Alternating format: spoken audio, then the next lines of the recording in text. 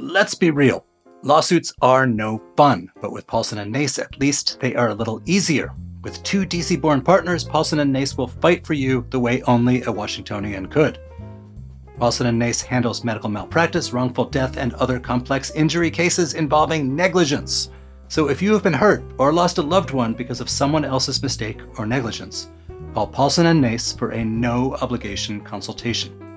Visit www.paulsonandnace.com or call 202-463-1999.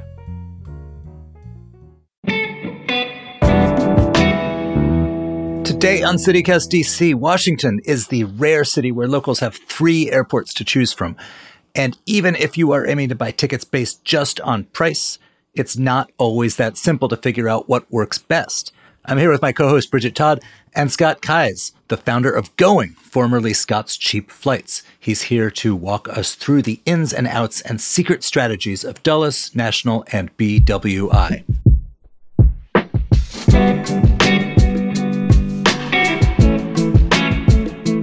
Today is Thursday, June 22nd. I'm Michael Schaefer, and here's what DC is talking about.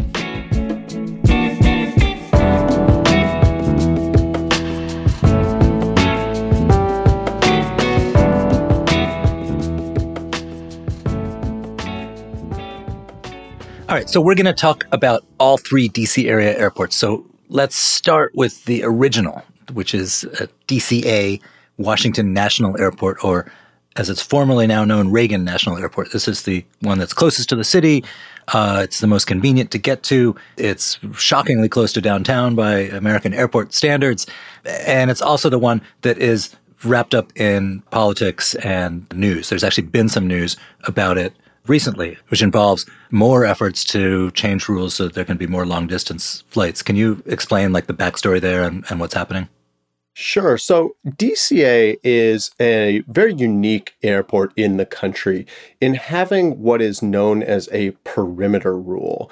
This is a rule that limits the number of nonstop flights that can fly out of that airport based on how far that flight is set to take place. This type of thing doesn't really exist at other airports. They're really only constrained by either demand for flights where folks want to go or the sort of infrastructure of the length of the runway, the size of the planes, etc. Why does this rule exist? Well, it exists for a couple reasons. The first and foremost reason why it exists is because the locals in the neighborhood really wanted to try to limit the number of flights going into and out of DCA, basically for noise reasons, which was I would argue, a much larger problem 50 years ago when aircraft technology wasn't nearly as modern as it is today. Planes were louder. The types of routes that they were flying were more overhead neighborhoods.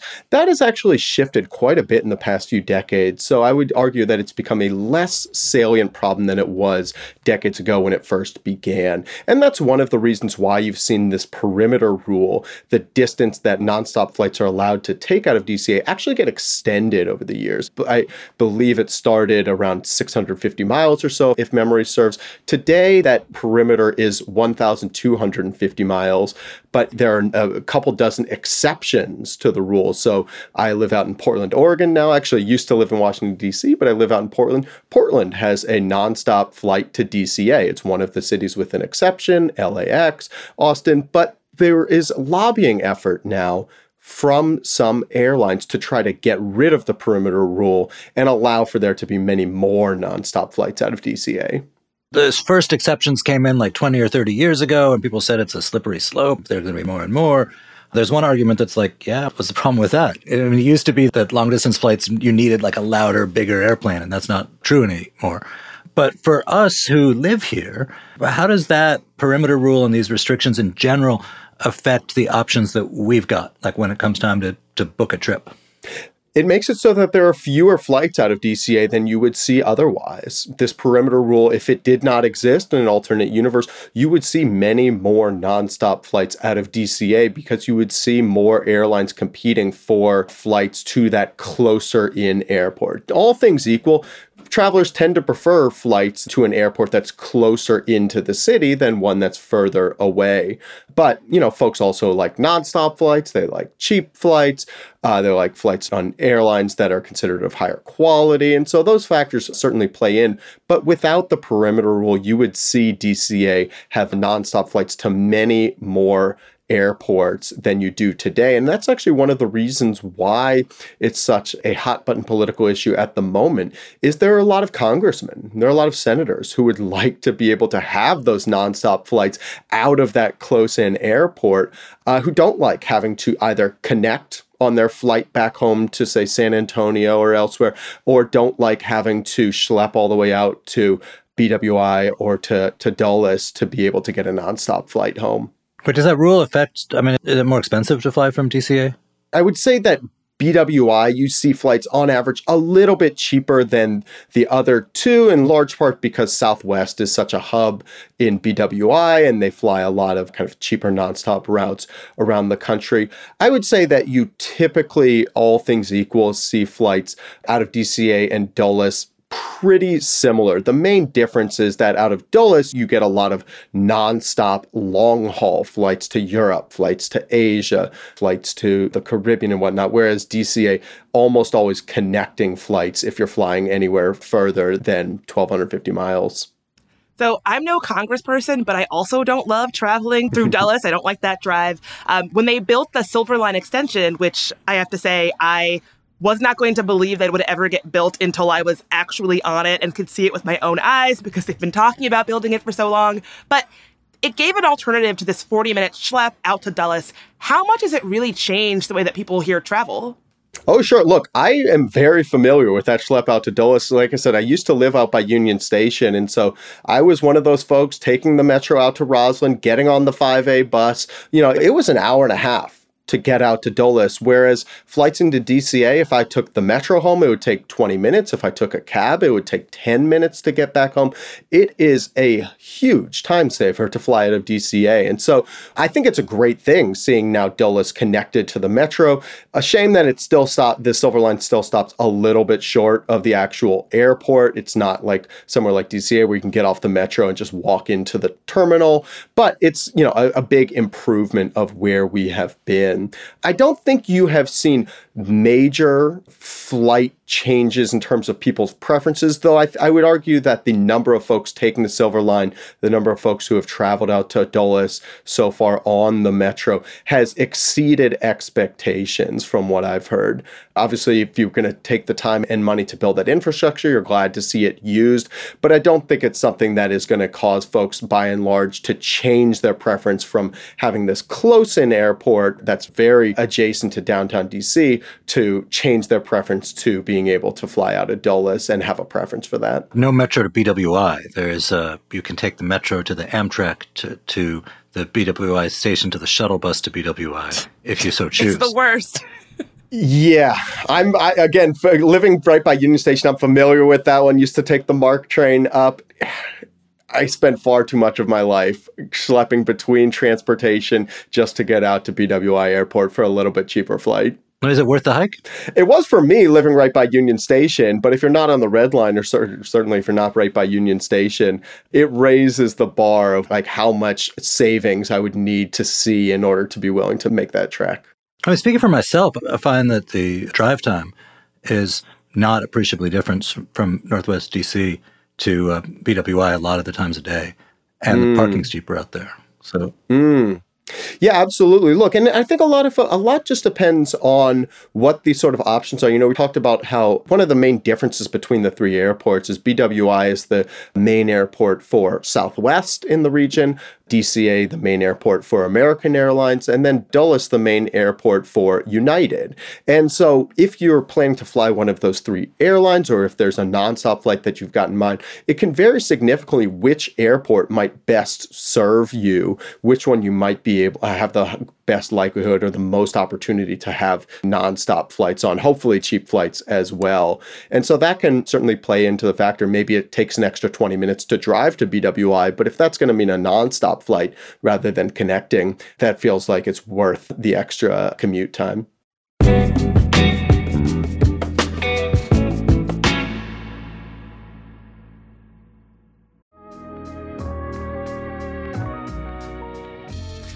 It's time to get dressed up, DC. So Others Might Eat is having its Young Professionals Network Spring Soiree. That's to help raise funds for homelessness in DC. The gala is on the evening of May 17th at the National Museum of Women in the Arts. There will be live music from DJ Heat from the Washington Wizards, photo booths, food, and even a special appearance by a former actor from Pretty Little Liars. Wow! There will also be a canned food drive, so be sure to bring a few cans to support Sum's Food Pantry. Grab tickets before they're gone at some.org/spring soiree. That's some.org/spring soiree. See you there.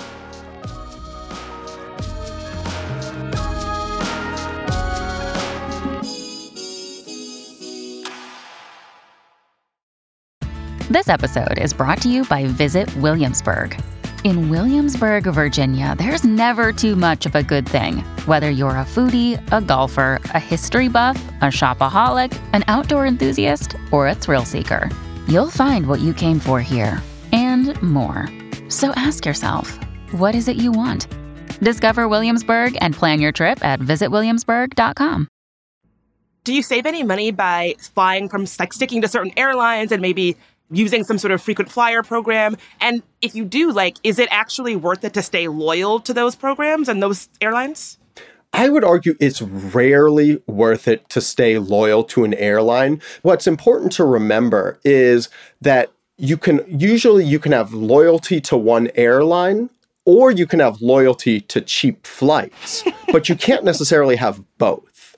And that's what folks often give up when they stay loyal to one airline, is they give up purchasing the cheapest option.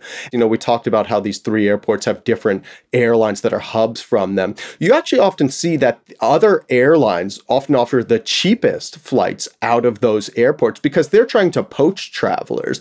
Delta knows that American, has 60% of flights out of DCA. They're the sort of 800-pound gorilla at that airport. And so what does Delta do to try to entice some of those loyal American travelers over? They offer cheaper fares. Ditto with American or Delta over in Dulles, trying to compete against United.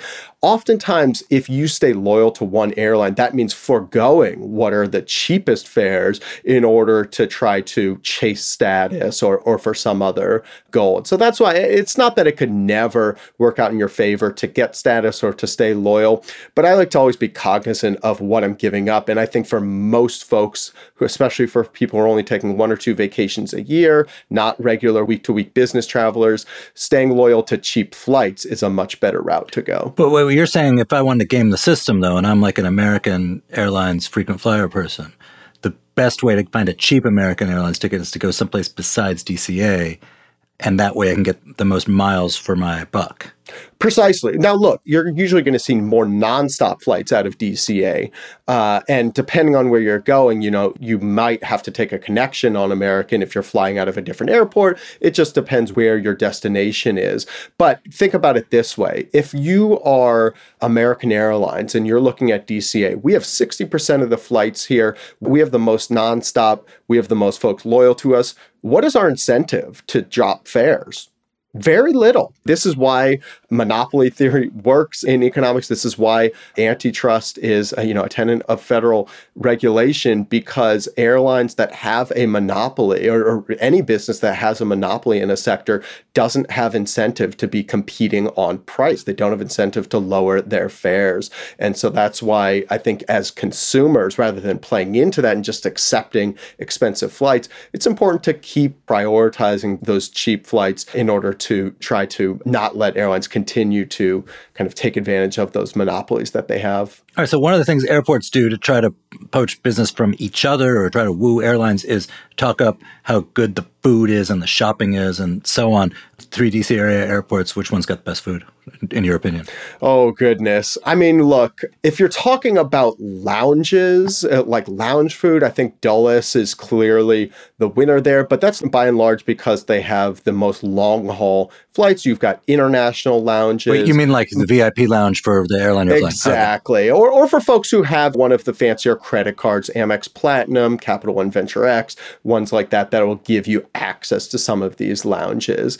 My personal favorite, I've always had decent enough food flying through DCA, so that was always my kind of personal favorite. But generally speaking, I was the type of person to just try to avoid as much as possible, to eat before the flight, eat before the airport, because the food you're going to get in downtown DC or elsewhere is going to be head and shoulders not only cheaper, but better than what you're going to find at any of the airports.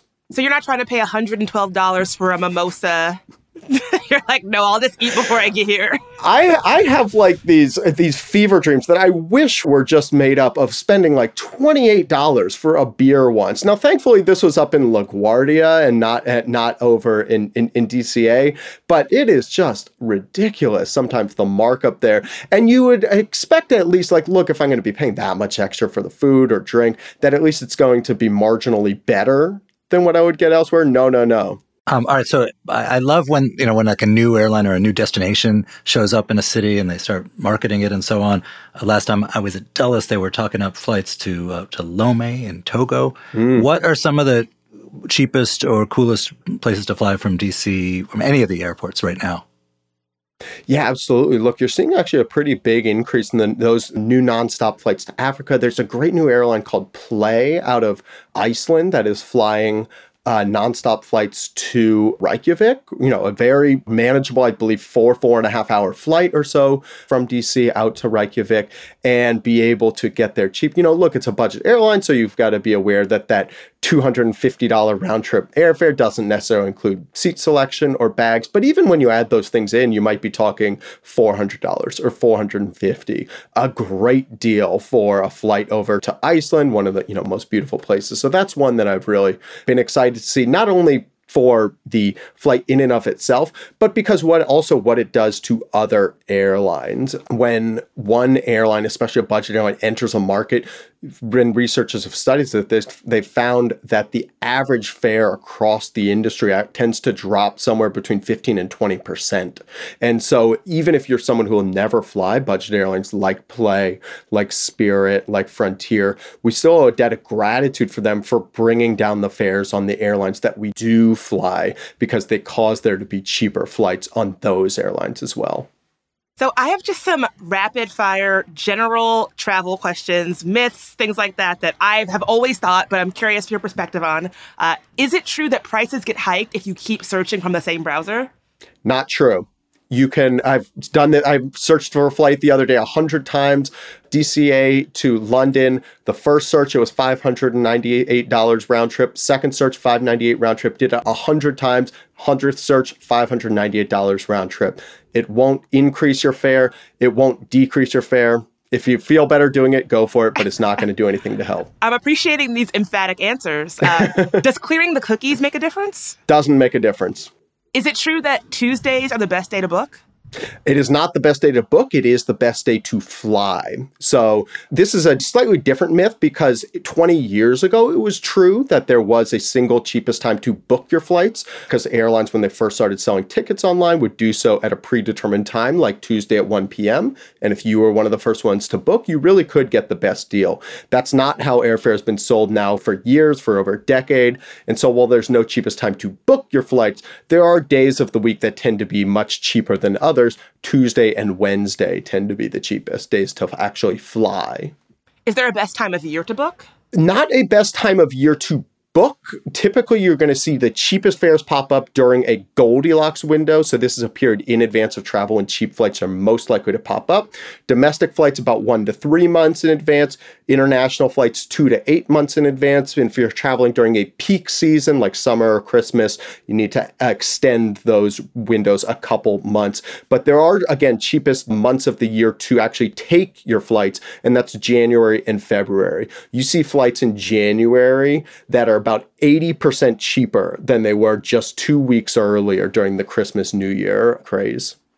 I don't know if you can answer this, but I see these videos on TikTok from Frontier about how people are being charged for their personal item, even though it very clearly fits in the little box that's supposed to display the size.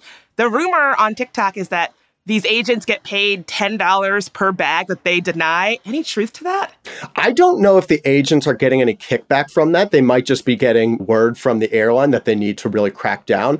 Two interesting facts for you about Frontier and bags. One, Frontier, when you look at their financials, their public financials, they make more money from passenger fees than they do from passenger fares. Out of every $100 of money that they get from passengers, about $61 comes from the fees, like bags and seat selection. Only $39 comes from the actual fares. So they have incentive to crack down. Fact number two, they get favorable tax treatment from charging extra for bags. I knew it. The reason why is that there's a federal excise tax, which 7.5%, but it only applies to airfare. It doesn't apply to things that are considered optional, like, say, your bags, your seat selection. So they actually, by charging extra for bags and not including that in the ticket, they have a more tax-efficient revenue stream coming in. Wait, so I want to know if there's anything Washington specific about prices and schedules. Like Congress flies out on Thursday afternoons. This is a city with a lot of summer action. Does that mean that there are certain times that you should think about booking, seasons you should think about booking that are relevant to Washington flyers that might not be as relevant in some other city? So a couple things that I would bear in mind here. You're absolutely right. You see a lot of Congress people flying out on Thursdays or Fridays, flying back on Sundays or Mondays. And in many ways, that mirrors a lot of kind of standard business travel. That's the primary reason why, both around the country, but especially in Washington, D.C., Tuesdays, Wednesdays, and to a lesser extent, Saturdays, see airfare that's 30 or 40% cheaper than other days of the week. The reason why is the airlines know if you're flying on a Tuesday or Wednesday, you're probably not a congressperson, you're probably not a business traveler, you're probably not staff. You are somebody who's probably flying leisure, maybe vacation, maybe visiting family, but you're probably more price sensitive because the ticket cost is coming out of your personal bank account, not out of a business expense account. And so if the price is too high, well, you're just not going to book it. That's why traveling on Tuesdays and Wednesdays, and to a lesser extent Saturdays, tends to be a lot cheaper because the airlines actually offer cheaper tickets during those dates. Obviously, you've got the month of August that is not only a very much kind of dead time in Washington, D.C. with Congress out of session on vacation, but also just the weather not exactly the most favorable during that time. While you do see a lot of folks on vacation, you don't see as much kind of day-to-day, week-to-week business travel. I think it's a great time to be able to get out of town. Where you're going to find the best deals in August really is in those last 2 weeks of August, because you still have DC on break, out of session, but you have schools that are just kind of starting to ramp back up. So you don't have quite as much competition from parents and families who are out of session, can only travel in the summer. And that's why fares are really elevated during summer, but why they start to tail off, especially in those last 2 weeks of August. So if you're hoping to travel, take a vacation out of DC, and you really need to do so in the summer, targeting that end of summer period is when you're usually going to find the cheapest fares. Scott, thank you for being here, man. My pleasure. Thank you so much for having me. It was great to chat.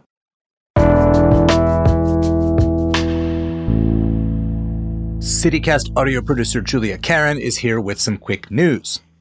Union Kitchen workers are calling for a boycott of their 6 D.C. area locations. They say that since voting to unionize last year, employees' organization efforts have been met with illegal retaliation. Union members and volunteers will stand outside the stores, asking people to stop shopping until the business, quote, ceases hostilities with the union and negotiates a fair contract. Also, many street vendors have been blocked from getting a business license due to debt they owe the city.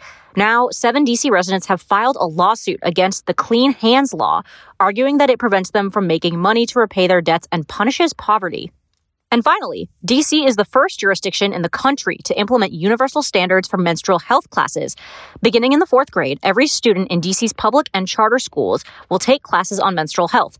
The course aims to destigmatize menstruation and prepare students to better understand menstrual health concerns.